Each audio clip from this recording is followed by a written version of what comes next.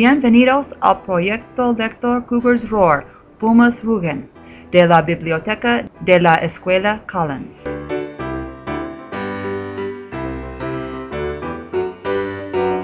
Hoy Alexa de 3B nos va a contar de un libro favorito.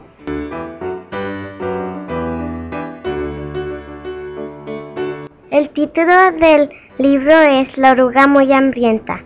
El autor es por Eric Carle. Reading Level 2nd Grade.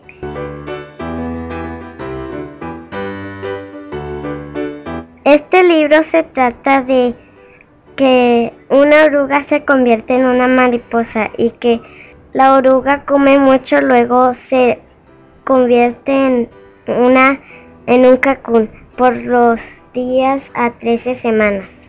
Mi parte favorita de este cuento es cuando una mariposa que sale de un cacún.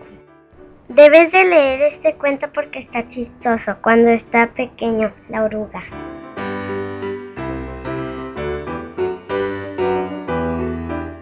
Gracias por nos visitar hoy por nuestra conversación de libros en la Escuela Collins.